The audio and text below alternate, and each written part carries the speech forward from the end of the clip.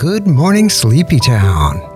I'm Bo Bartlett, and you're listening to The Art House Radio on 88.5 WCUG. Coming to you from 9th and Broadway, the Carpenters Building, in beautiful downtown Columbus, Georgia.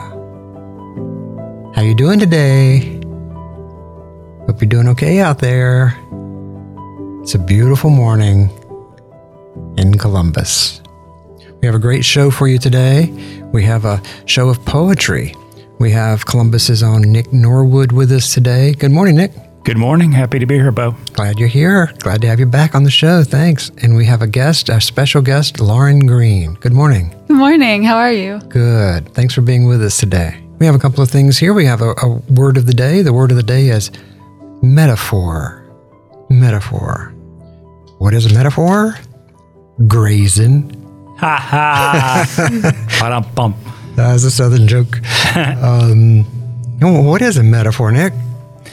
A metaphor is a way of saying something by saying something else. Uh-huh. And one of my favorite definitions of art is from Duke Ellington. He said, art is saying something without ever really saying it. There you go. Isn't that great? That's great. Mm-hmm. That's it. Yep. And we have a quote of the day from our guest. A quote of the day, I palm each of my mother's reprimands, plant them in the lily garden for when she is gone. Lauren Green. I palm each of my mother's reprimands, plant them in the lily garden for when she is gone.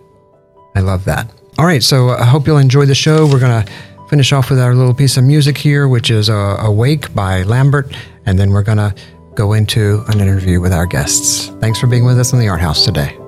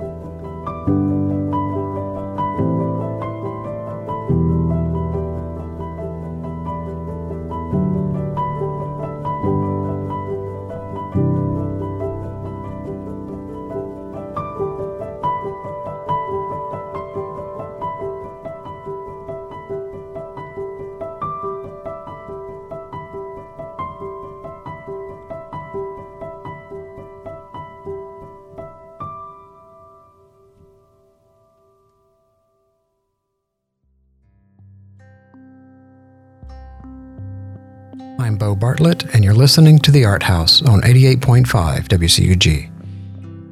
I'm here with our guests this morning, Nick Norwood and Lauren Green. I'm going to start with Nick. Nick, good morning. How are you doing this day? Fine. How are you doing, Bo? I think I'm hanging in there, all things considered. All things considered. Thanks for asking. Nick, do you have a poem to sort of set the mood for us this morning? Well, yeah, I love this time of year. It's my favorite time of year, and I don't want to get up on my soapbox, but I'm a little upset with people who just run over Halloween and Thanksgiving, because those are holidays that I think each should get their own time, right? And there are political ramifications of Thanksgiving, but I think we should use it as an opportunity to learn about Native American culture, for instance. But I think we should also, giving thanks is not a bad idea. But I love the season, and I love the weather here in Georgia. And Robert Frost has a number of poems about liminal periods of the year, the changes between seasons. He has this great poem called The Ovenbird. It's about the end of summer. And he has this great poem called Now Close the Windows. Now, it's funny because here in Georgia, this is the time of the year when we open our windows. But, in New England, it would be when you would close the windows. So this is an early poem from his first book, A Boy's Will. It's called Now Close the Windows. Now close the windows and hush all the fields. If the trees must, let them silently toss. No bird is singing now, and if there is, be it my loss. It will be long ere the marshes resume. It will be long ere the earliest bird. So now close the windows and not hear the wind, but see all wind stirred. Gorgeous. Yeah, it's a good autumn poem, I think. It really is. It is. It's great. He's great on that between seasons period. So. I understand it well, being in Maine into the early autumn. I get it. Thanks. And Lauren, Yes. well, welcome. Hi. Tell us what on earth are you doing in Columbus, Georgia? I am here as the Marguerite Lamar Smith Fellow at the Carson McCullers House in Columbus. And how long have you been here? I've been here since the 1st of September. Great. How much longer are you in town? Only for a few more days. Oh, wow. Yeah. What do you think about our fair city here? I think it's lovely. Yeah, Nick and I were talking about it. Just how different it is from every other place that I've lived, really. Yeah. Where were you born? I was born in New York City, and I spent the first 98% of my life there. And then I came to Austin for graduate school, and I moved here from Austin. Oh, you moved here from Austin. There was something in your bio about Columbia, or am I wrong about that? No, yeah, that's where I went to college. Okay. Yeah. And what did you study there? I studied a lot of things. I went in as a classics major, very quickly switched to Italian and East Asian religion. And then I ended up falling in love with Russian literature. So I did a minor in Russian literature, and my major was creative writing. Wow. Is that all? I was very undecided, and only decided because I was forced to. Yeah. Yeah. Deciding is hard. It's so hard, especially when you have a lot of passions, it's, Yeah. I want to take everything and learn everything. Yeah, I'm not big on deciding. Oh. Just let everything else decide for you, and then you decide by default, and you're not responsible. Typical artists, right? A couple of things. So how did you find out about the Carson McCullers House and the program, and how did you actually get here from where you were? This is a very good question. I was thinking about it. I have no idea how I found out about it. I can guess. Go, yes. You please. saw an advertisement in Poets and Writers for a writing fellowship residency. Could that be it? Option number one. Option number one. Option number two, you did a Google search on writing residencies, and ours popped up. That's option number two. Option number three, the ghost of Carson McCullers came to you in your dreams and said, Lauren, you must do this. You must write in my childhood home. I'm going to go with the option number 3. I like 3 too. I think door number 3, Bob. Yeah, door 3 sounds like the right choice. Yeah. Yep. And then have you experienced her while you've been here? Experienced Carson. Yeah. I did experience some sort of spirit in the music room. Just some phantom drifting by. You're not alone in that. I mean, it's famous for that. Yeah. Yeah.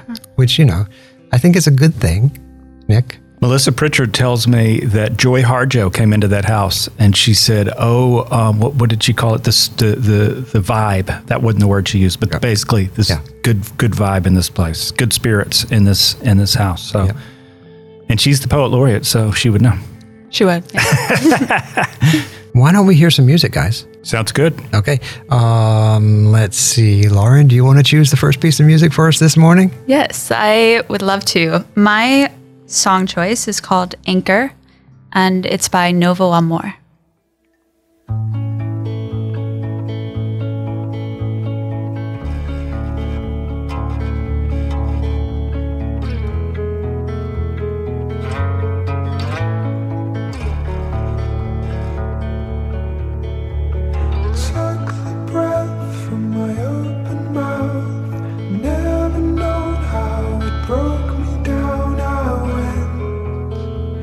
Circle somewhere else.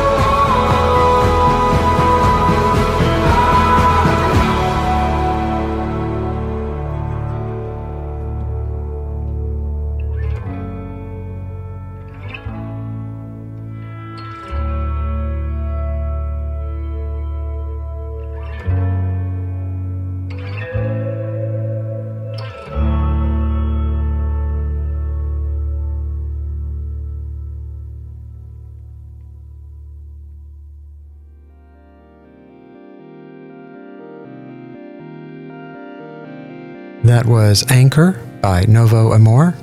I'm Bo Bartlett, and I'm here with Nick Norwood and Lauren Green. Good morning, guys. Good morning. Good morning.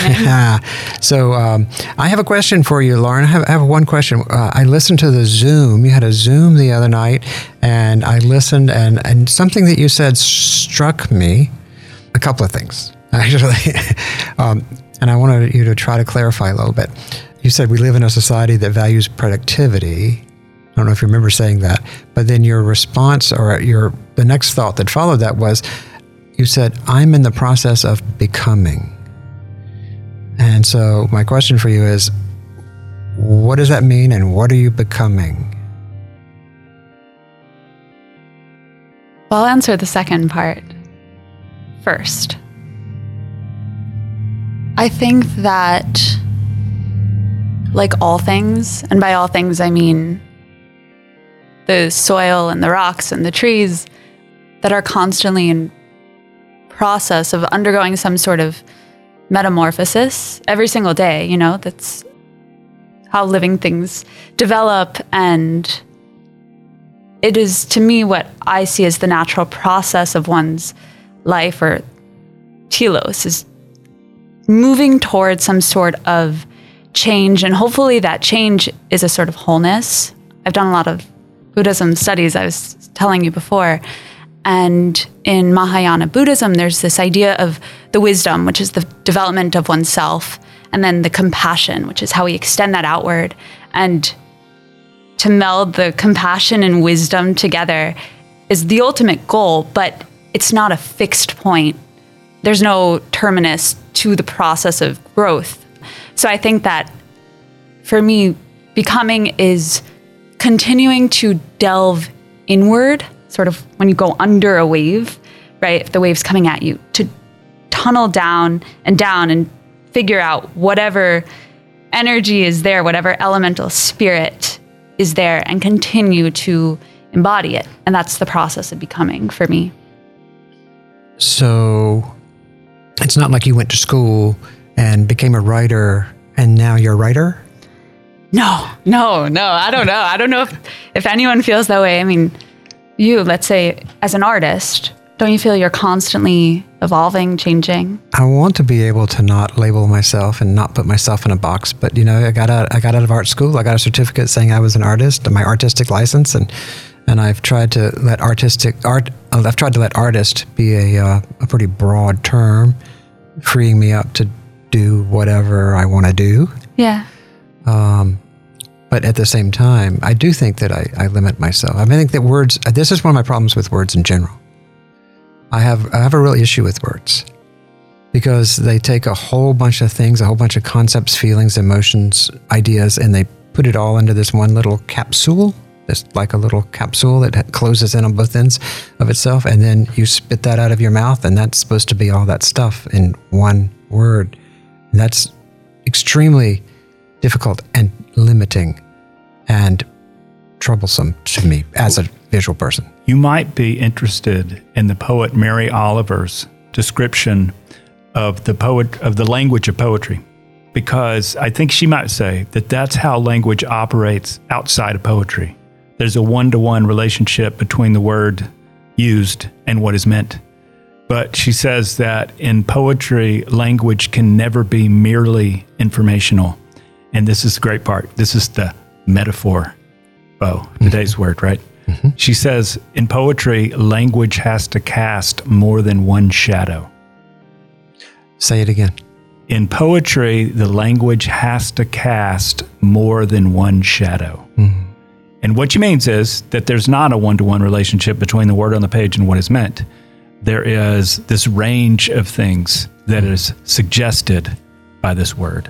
Yeah, so it's a little different. It doesn't pin it down. I see what you're saying, right? It doesn't confine things in the way that language might if it's operating, say, in a biology textbook, mm-hmm. right? Or some other place, but not in a poem. Yeah, that's why I've tended to prefer the visual language, because it's just, open to interpretation at every corner, whereas in spoken language or written language, people hold you accountable for what you say. And it's too easily misconstrued. I mean, from my point of view. No, it's true. I think that part of the beauty of language, but also the violence of language, is just that it carries such enormous power. When you look at all of the traditions, any ancient tradition, the first thing that's given to man is the ability to say, well, this is this thing, this is X, Y, or Z.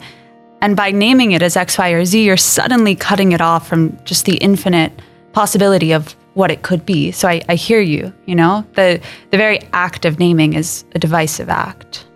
Yeah, my theory is that God doesn't speak English. I could be wrong. Yeah, what language does God speak? Not in words at all, although I guess the word. Yep. Yeah, one of my favorite quotes from Nietzsche, it was clever of God to have written the Bible in Greek and not to have learned it better.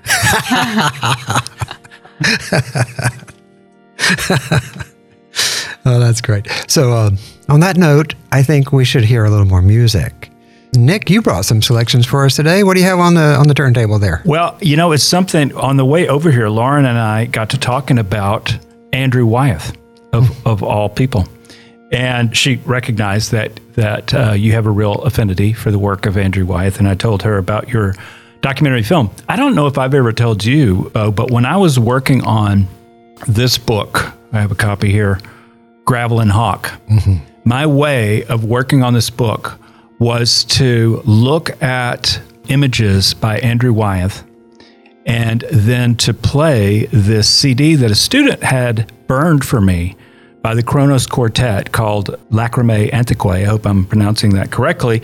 And I love pretty much every tune on there. It's by a lot of old composers. John Dowland is one of the composers, but one of them is Arvo Part, and the piece is Salam.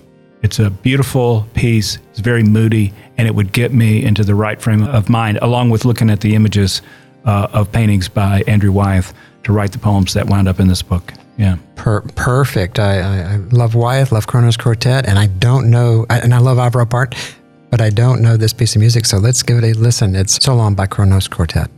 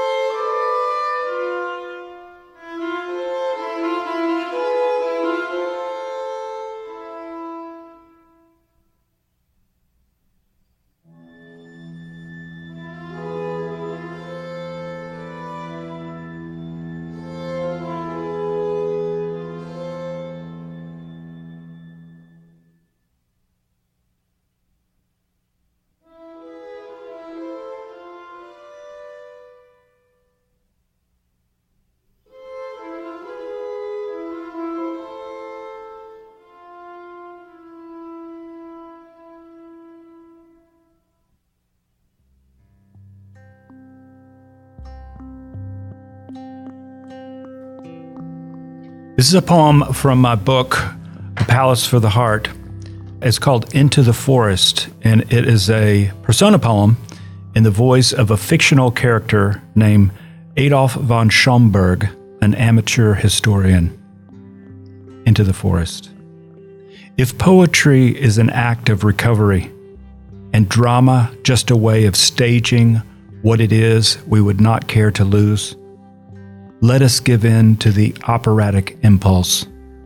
Note how, in autumn, the forest is so extravagant in its dying, how it gives us its all, how every leaf becomes an actor who has waited his entire career to deliver this scene.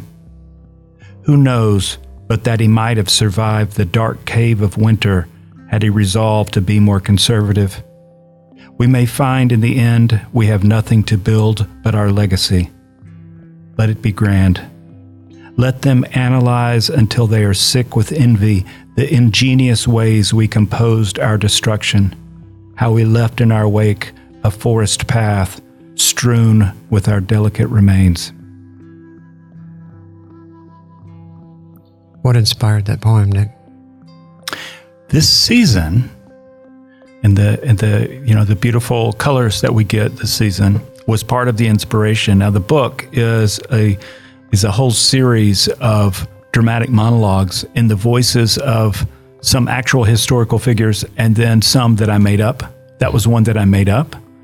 And, it's been a while since I wrote that poem, but I just know that with these fictional characters through whom the poems speak in that section, I wrote them all really fast.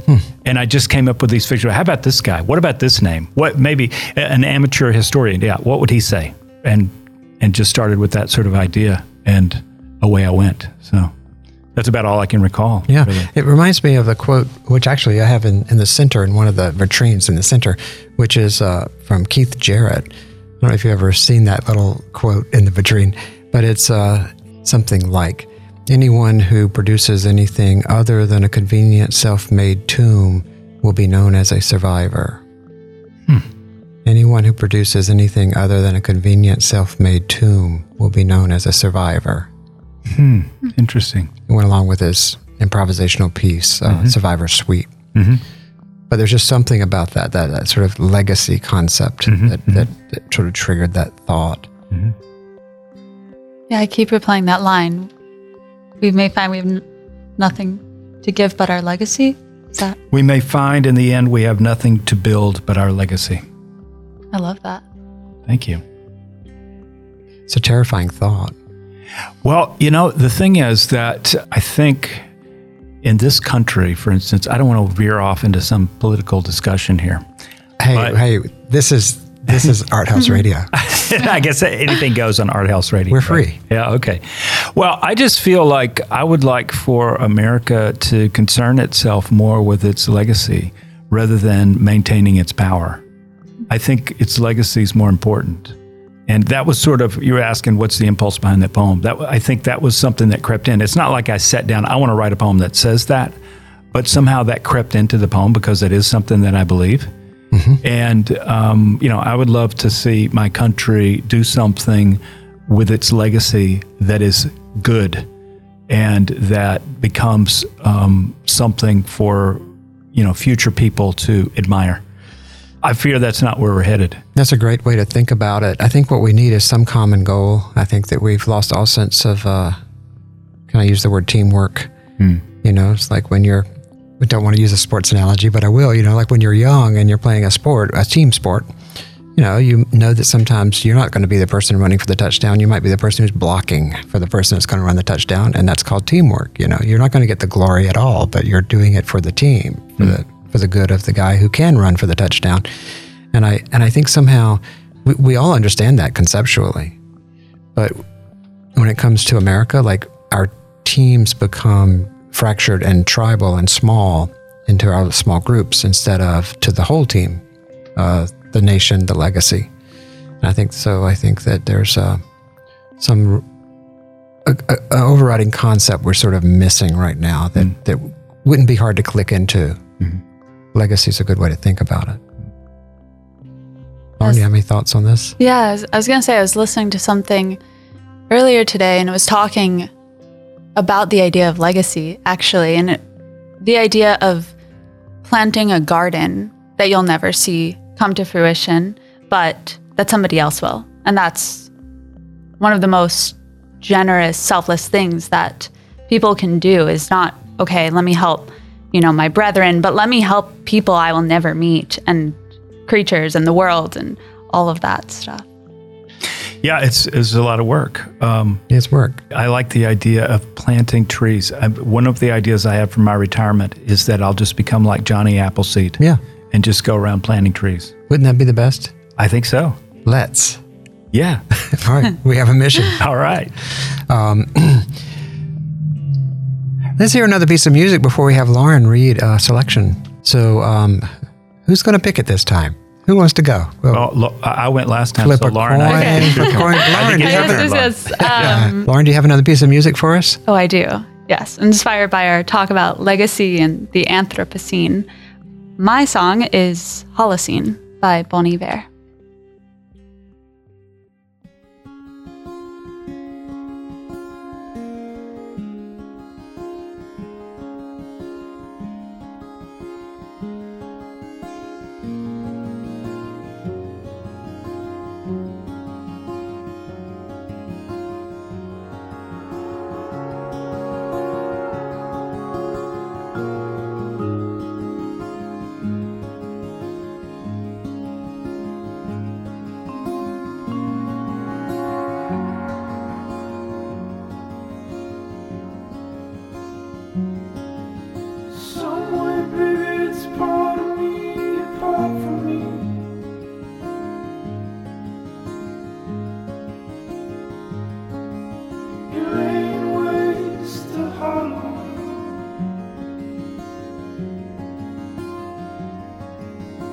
Spotted friend, it's on its head, it struck the street.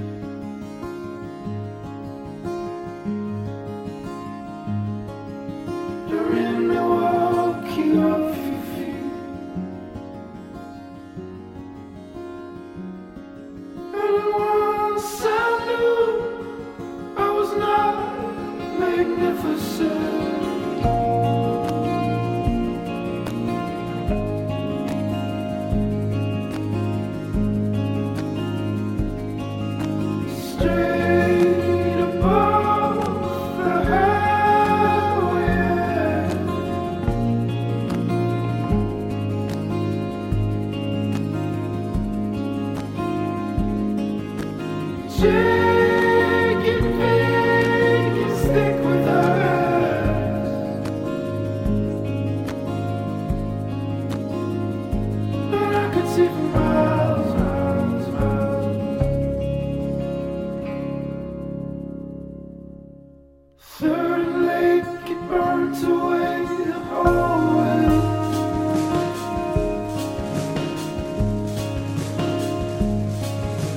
Where we are.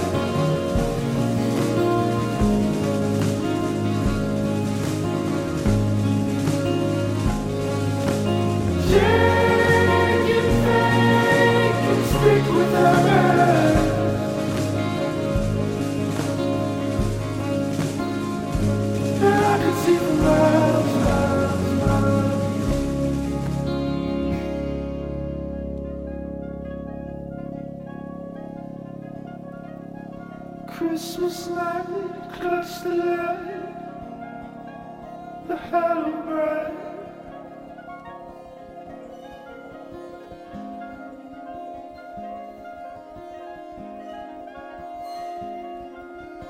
Above my brother right, and saying it's fine. We smoked the screen to make you what it was to be.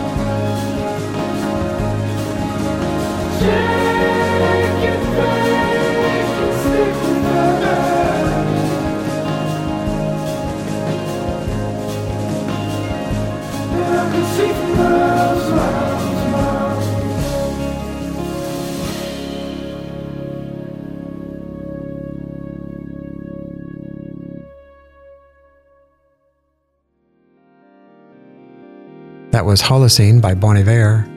You're listening to The Art House on 88.5 WCUG.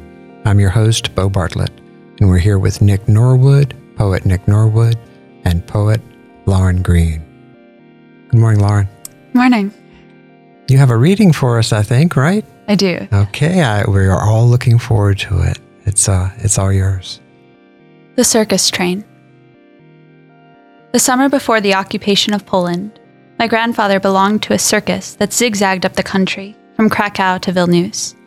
He worked as a roustabout, pitching the canvas tent and rigging the aerial silks. His favorite thing about the gig, he said, was that the circus traveled by freight train. Sometimes he'd have to hop on while the train was already in motion. 60 years later, he still had the scars along his calves to prove it.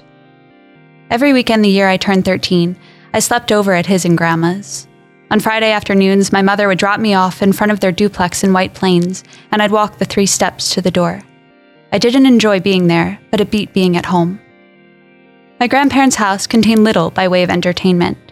It's no small thing to be bored, my grandfather said when I complained about the lack of game consoles, the TV that only had 4 channels. To him, boredom was a luxury. For hours, he'd sit in his wingback chair, a look of contentment etched across his face as he stared out the window at the tall oaks flanking the house. Each Saturday evening, after my grandmother departed for her bridge club, my grandfather would start talking about those days spent hauling equipment from the railroad station to the showgrounds. He was senile by then, had already started to forget the small things, the name of his neighbor, what grade I was in, which door led to the bathroom, the bedroom. But he still remembered the final circus performance and would recount it with the same bravado each time, as though it were the first. Several men in leotards were on stage, balancing on big, rainbow-colored balls when the gunfire began. The shots were far enough away that they sounded like fireworks, dull, flat cracks. The audience laughed and glanced around nervously, assuming it was part of the act, but then overhead, fighter bombers filled the sky. In the distance, ashy clouds plumed, people screamed, no one knew where to run. My grandfather said he'd never seen so many people moving at once, a crowd of them pushing forward toward God knows what. What happened to them, I asked. Did they make it out before the Nazis arrived? At this point in the telling, his expression changed, and I understood that he was no longer with me, but back at the circus, covering his mouth with his scarf to keep out the smoke. I leaned in, committing his words to memory, wanting to get them right. The saddest part, he said, what he couldn't let go of, was hurrying backstage and finding the animals still tethered to their cages, whimpering, hackles raised. Lions and tigers, even the majestic elephant, whose eyes were large and wet between the bars, as if she knew it was something they'd both never forget. Beautiful. I love that image. I love the whole idea of that, which I'm assuming is from personal experience. I mean, that's what it sounds like. It's wonderful. I love that the last circus performance. Yeah, Thanks, Nick. yeah. Is it from personal experience? No, it's actually not. But my grandparents did live in White Plains, so I guess that part is. Yeah. Wow, you extrapolated that beautifully. Yeah. So where did that come from? I was thinking about stories and the stories that we tell ourselves and the stories that we tell others, and how stories get lost with time and with the erosion of memory. And I think that was the germ of the idea, and trying to envision what this grandfather would be passing on to his grandchild and what that grandchild would be clinging on to in these final days. And so is it part of a larger something? No. That's it. That's it. Oh, man. That's awesome. That's really cool. So that's what we would call a piece of flash fiction, right? Or Flash fiction. short. Well, I have a question for you. This Yeah. is something that I talk about with my students. I've been teaching this course on poetics, and I'm teaching these undergraduates about a number of things related to poetics. Metaphor, for instance, is one of the things, but also about different kinds of poetry and different poetic forms. And so I asked them, what's the difference between a piece of flash fiction and a prose poem? So, Lauren, I'm so happy that you're here today. Tell us, what's the difference between a piece of flash fiction or a short and a prose poem?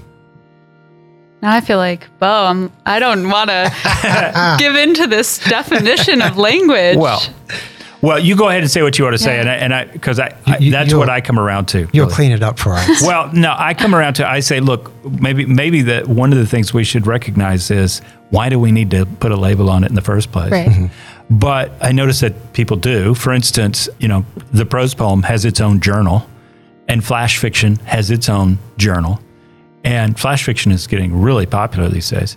And there are a lot of writers who are producing books where we're like, what is it? Is this a collection of stories? It is a collection of prose poems? Does it matter what we call it? Except for so they'll know where to sell it in the bookstore? Yeah, I think of Lydia Davis. Right. That's one of the main writers I was thinking of. Yeah, straddles absolutely. that line so brilliantly. Maybe, for me at least, I think of prose as something that starts in one place and moves horizontally toward another, whereas poetry starts at one place and then moves vertically toward another, if that makes sense. Just in my visual brain, that's how I would define it. Right. What do you... I don't know. I like that definition. I like that it is very conceptual, and but I can sort of feel it. I sort of feel what you mean by that, and that's good. I'm gonna remember that for my poetic students. Can I quote you on that? Oh, please. Okay, yeah. I will. All right. Yeah, that's excellent. It's very visual. I get it. Yep. I noticed that online, Lauren, some of your poems, I found a few poems online, and they sort of had a slightly irregular form. I mean, not like E. Cummins or anything, but like sometimes the first line was like halfway through the first line. I mean, as a visual person, that's very exciting for me to start a poem like that, because I sort of like see it as an object as opposed to just like, information I'm supposed to gather. Can you tell me a little bit about that, or what your thought process is, or who influences you, or anything like that about the form that the poem takes on the written page? And I wasn't sure actually if maybe it was just the way it was formatting on my iPhone, like maybe it was, which in a way makes us, we get used to reading things that are formatted in strange ways. It was formatted for a website, but it shows up on your iPhone in a different way. So it was like, and I wasn't sure if it mattered or if it was intentional if you were to print it on the page. Yeah, it's a good question. I happen to be a very visual person, and I think that when I think about language, it is 100% visual. But I also think that when anyone encounters a poem the way that they're encountering it, whether it be spoken aloud or on the page, or if there's some other way that I'm missing, is completely going to change the meaning. And one of the things I love about form, but also just about seeing something on the page, is that there's just so many more things that you're able to play with, so many more components. Just the very spelling of words can change. And a word that's heard aloud, I'm trying to think of a good example, but I was going to use the word cleave, which is an auto-antonym, meaning both to come together and to separate. I think that when you encounter that on the page, there's a moment in which you can pause and think, well, if this means to come together, how does that alter what the poem means? And likewise, in terms of spacing or formatting, what does that pause, that caesura in the middle of this piece do to how you start to process it? You know, do you inhabit that silence that's given to you? Because maybe you agree with me, Nick, or not. Oftentimes, the blank space on a page is where the astonishment or the wonder gets activated, because suddenly I as the poet am stepping back and I'm asking you as the reader to come in and inhabit that.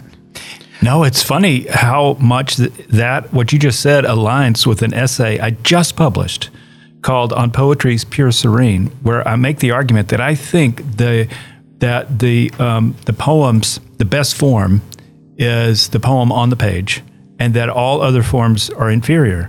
And one of the reasons is because there is this visual component, and it's also this thing that happens where it's almost like, as a reader, when you're really absorbed in a poem, it's almost like you enter the page, and you actually sort of walk around among those letters and so forth.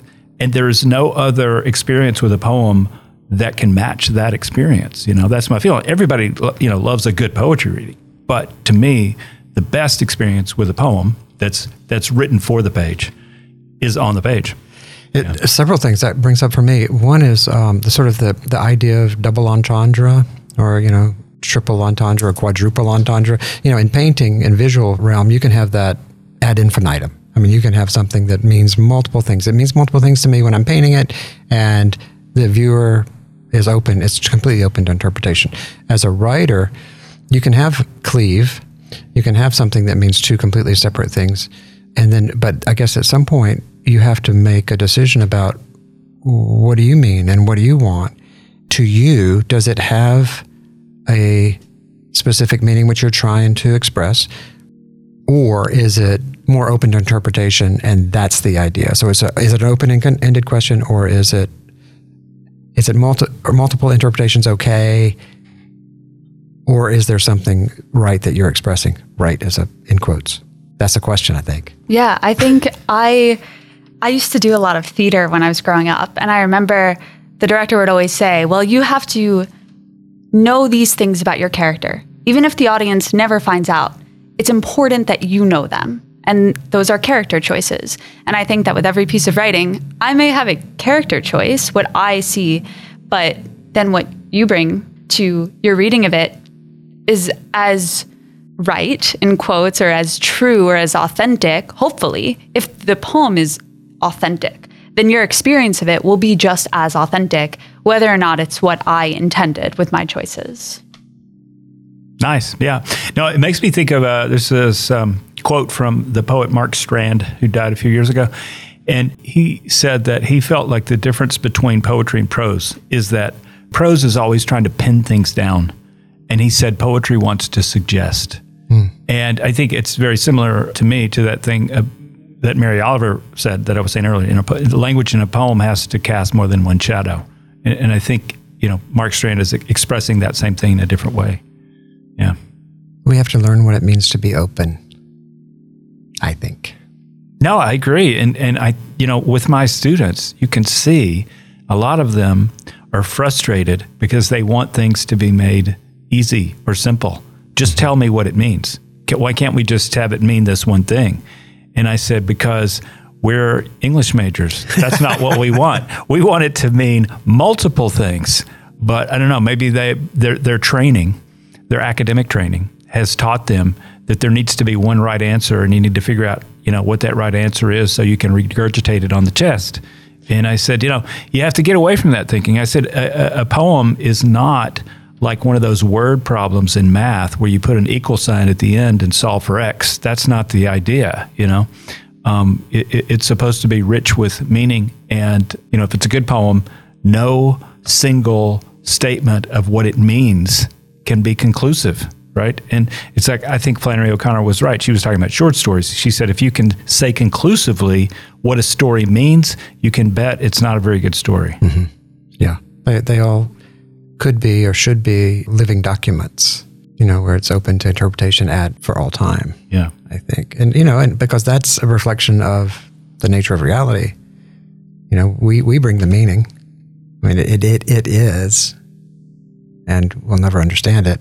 So we're applying the little minuscule meanings that we can possibly grasp in our brain to apply to them. And it continually changes. That reminds me of a Jack Gilbert quote, which is something like, I'm paraphrasing, but we have to unlearn the constellations to see the stars. Mm-hmm. Nice. Yeah, that's it. Well, let's hear another piece of music. I'm going to let you go, Nick. Why don't you choose us another piece of music? Okay, well, it's tough, but I love this Amy Mann album called Lost in Space. I love every song on there, and so it's really hard for me to pick, but I've decided the one that maybe I like the most is The Moth. The Moth by Amy Mann.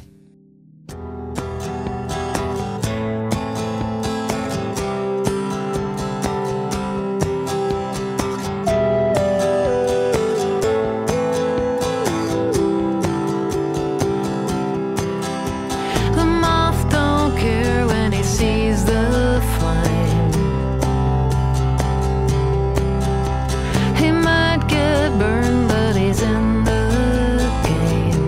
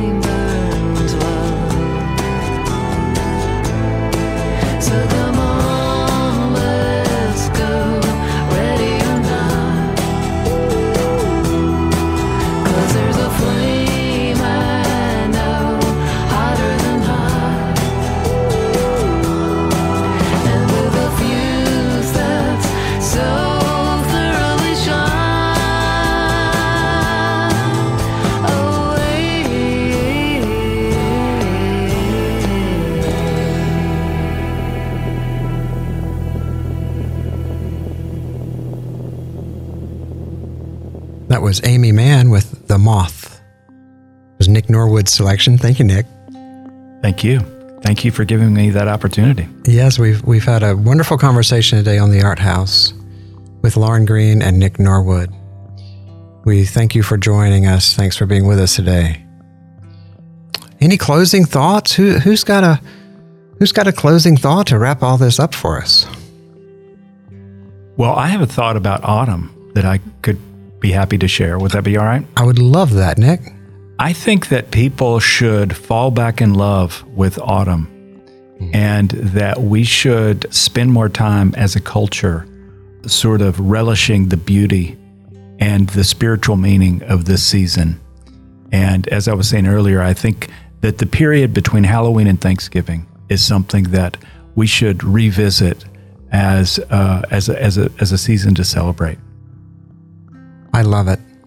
Thankfulness, gratefulness. These are the qualities I think that if we could, Embody. yes, embody, engender, nurture. These are the feelings that perhaps we would be in relationship in a different kind of way. We are all kind of grasping and holding and trying to get what's ours and trying to prove we're right versus just being present in the moment and being grateful for what we have and being here. Any closing thoughts, Lauren? I was thinking about what Nick said in his poem about the extravagance, the trees before they die. Was that how it went, Nick? Yes. Yeah. Mhm.